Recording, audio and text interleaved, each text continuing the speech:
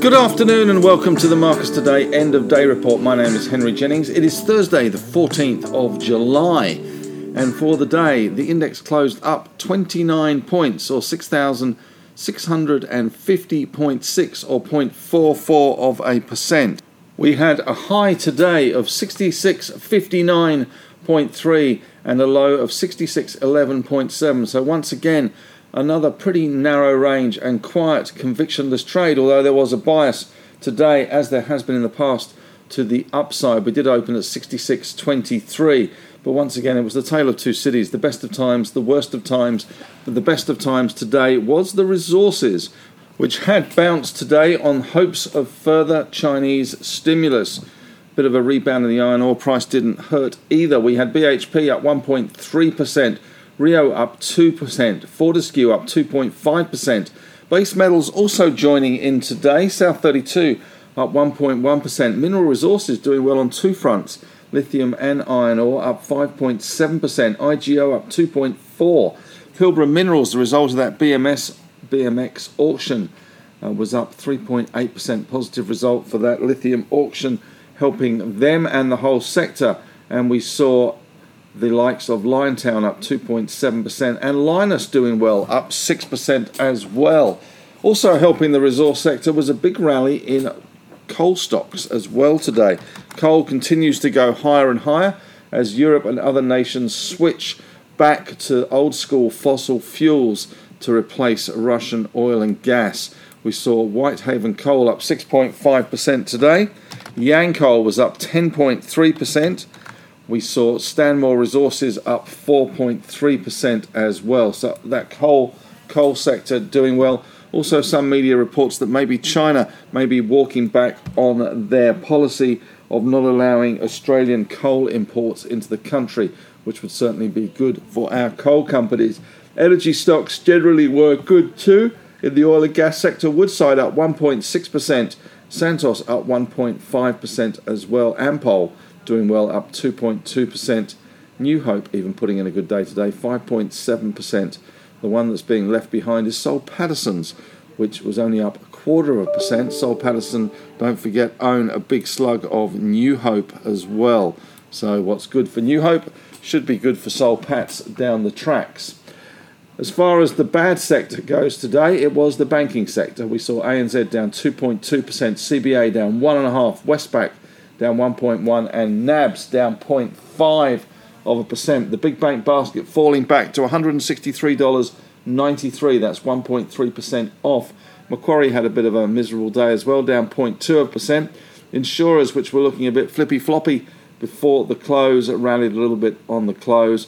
QBE pretty much unchanged. Suncorp pretty much unchanged as well. IAG up 2.1% there. We even saw today Magellan once again falling around 2%, so no good news for them. But GQG Partners 4.7% to the good. In the industrial sector today, healthcare looking quite rambustuous. Cochlear was up by 3.4%. CSL up 0.8%, and Ramsay up 1.1%, doing quite well, with ResMed up 1.1% as well. Looking across to the telco sector, TPG up 3.6%, Telstra up 0.8%, and the old school tech stocks, the likes of Seek up 2.7%, REA Group up 2.1%, and car sales up 1.4%. Little REIT petites under a bit of pressure. GMG was down 1%, and Centre Group down 1.5% there. Tech stocks better.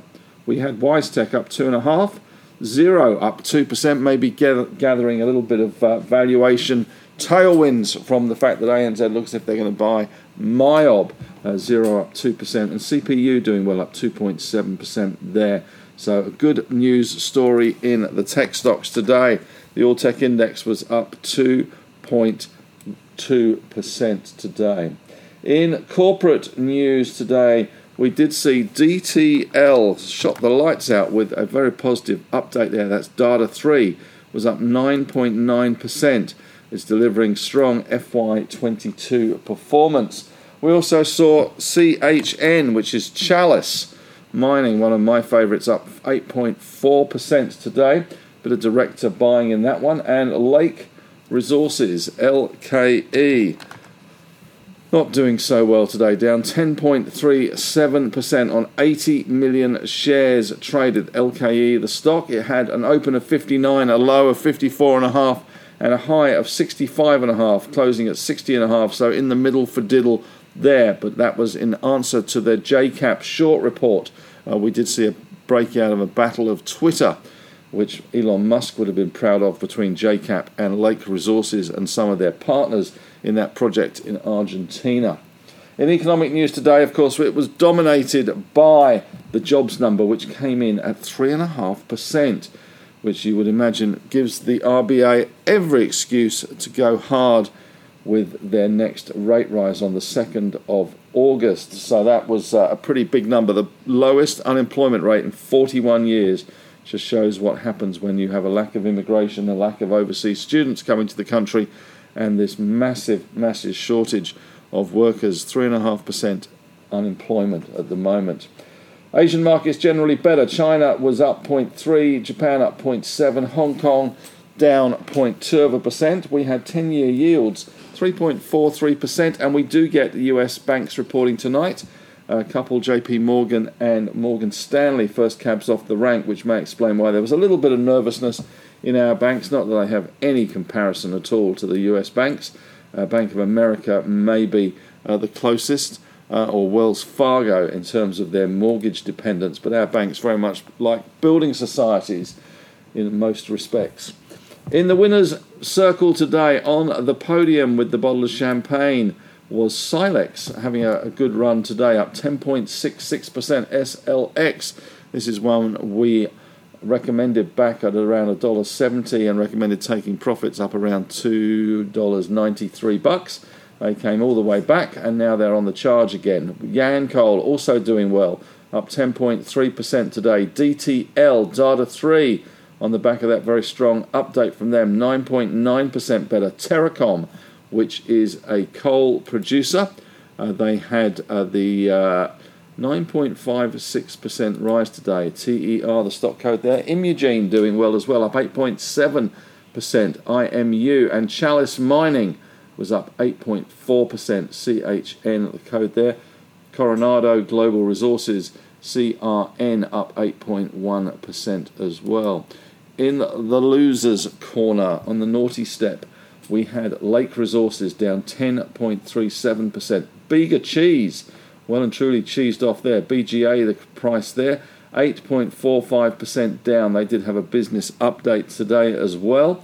St Barbara down 4.79%. SBM, Pepper Money, which had a good day yesterday, sneezed today. PPM down 4.5%. Sigma Health, SIG down 4.2%. And Ophere High Conviction, OPH, fell 3.98%. And lastly but not leastly, Australian agriculture, stock I talked about this morning due to the foot and mouth issue we have in Indonesia, was down 2.97% today.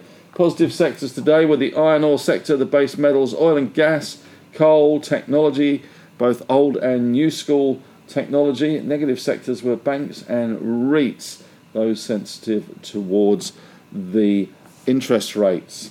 We did see today the big bank basket falling to 163.39, 1.3% down. We had the All-Tech Index up 2.2%. Gold in Aussie dollar terms steady at 25.57. Bitcoin back above 20,000 at 20,138 US dollars a fund token. The Aussie dollar steady at 67.52. The 10-year yields rising to 3.43. Currently we have US futures showing a little bit of a sloppy start to the session.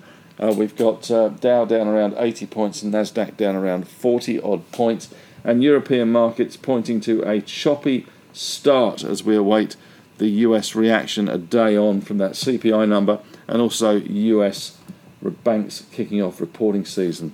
In major movers today, at DTL doing very well, Data 3 9.9%. They had net profit growing 19% to 44 million, pre-tax profit of at least 6 million. Silex is back on, SLX up 10.6%. CNB, which is Carnaby Resources, was up 18.38%. They had an update today on their Greater Duchess project. Also, EML Payments having a better day today, following that shock resignation of their CEO. They were up 12.3% today to $1.05. TIG doing well. Tiger Realm, that's a coal company. Following on all those other coal stocks, up 13.3%, only 1.7 cents. And MIR gave back some of yesterday's gains. That's Mirrabooka, was down 1.87. And Experience Company, EXP, I'm not sure why they fell, but they were down 9.5% today to 19 cents on volume of around 500,000 shares traded. Maybe it's concerns about COVID policy. Japan is now on its highest COVID level.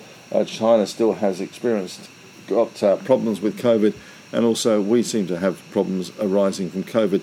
Dow just coming through now at the moment, 123 down for the Dow futures, Nasdaq 68 down. That is as at 4:36. In the news today, in a little more detail, the ACCC will not oppose the proposed acquisition of OneRail by Horizon AZJ. And Lake Resources has responded to the J Capital short report, rejects claims that its direct lithium extraction technology, or DLE, is inadequate for commercial scale lithium production at its Kachi project in the Andes. Net Wealth, NWL, says total funds under administration fell 3.4% in the June quarter to $55.7 billion due to negative market movements equal to around $4.5 billion.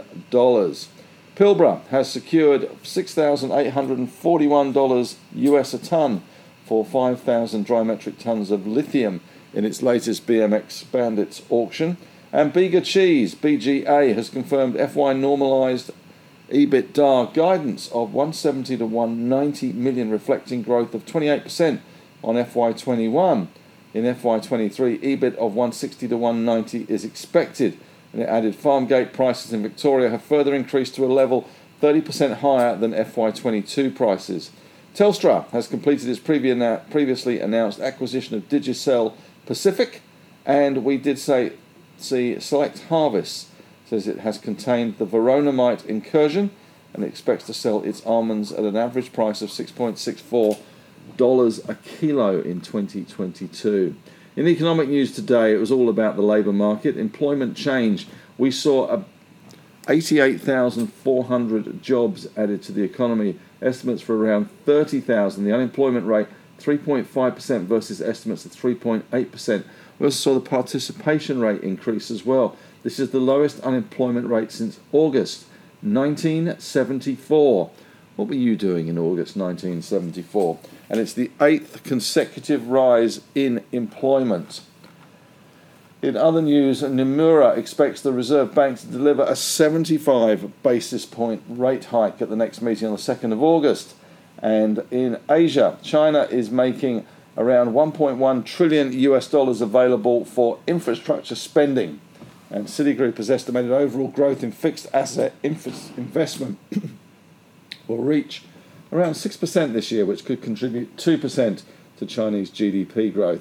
And Singapore has tightened monetary policy, and the Japanese Chief Cabinet Secretary has expressed concern over the yen's weakness. And in China, home buyers have stopped mortgage payments on at least 100 projects in more than 50 cities as of Wednesday. A bit of a strike there going on, as we have seen some of these developers not actually completing the project. So why would you pay for a project or a home or a unit that you haven't seen completed? In Europe, a bit of a problem with Italy at the moment. The Italian government looking a bit dicey. Five Star looks like it's ruled out supporting the government in its no confidence vote. European futures showing a pretty lukewarm open on the European markets. SAS, which is not Who Dares Wins, Special Air Service, this is the Scandinavian airline, has entered the 11th day of a strike, and President Biden has touched down in Israel as he begins his Middle East tour, and crypto lender Celsius has filed for bankruptcy. And in the UK, Rishi Sunak now the front runner to replace Boris. Well, that's it from me. Thanks very much for listening, and have a great evening.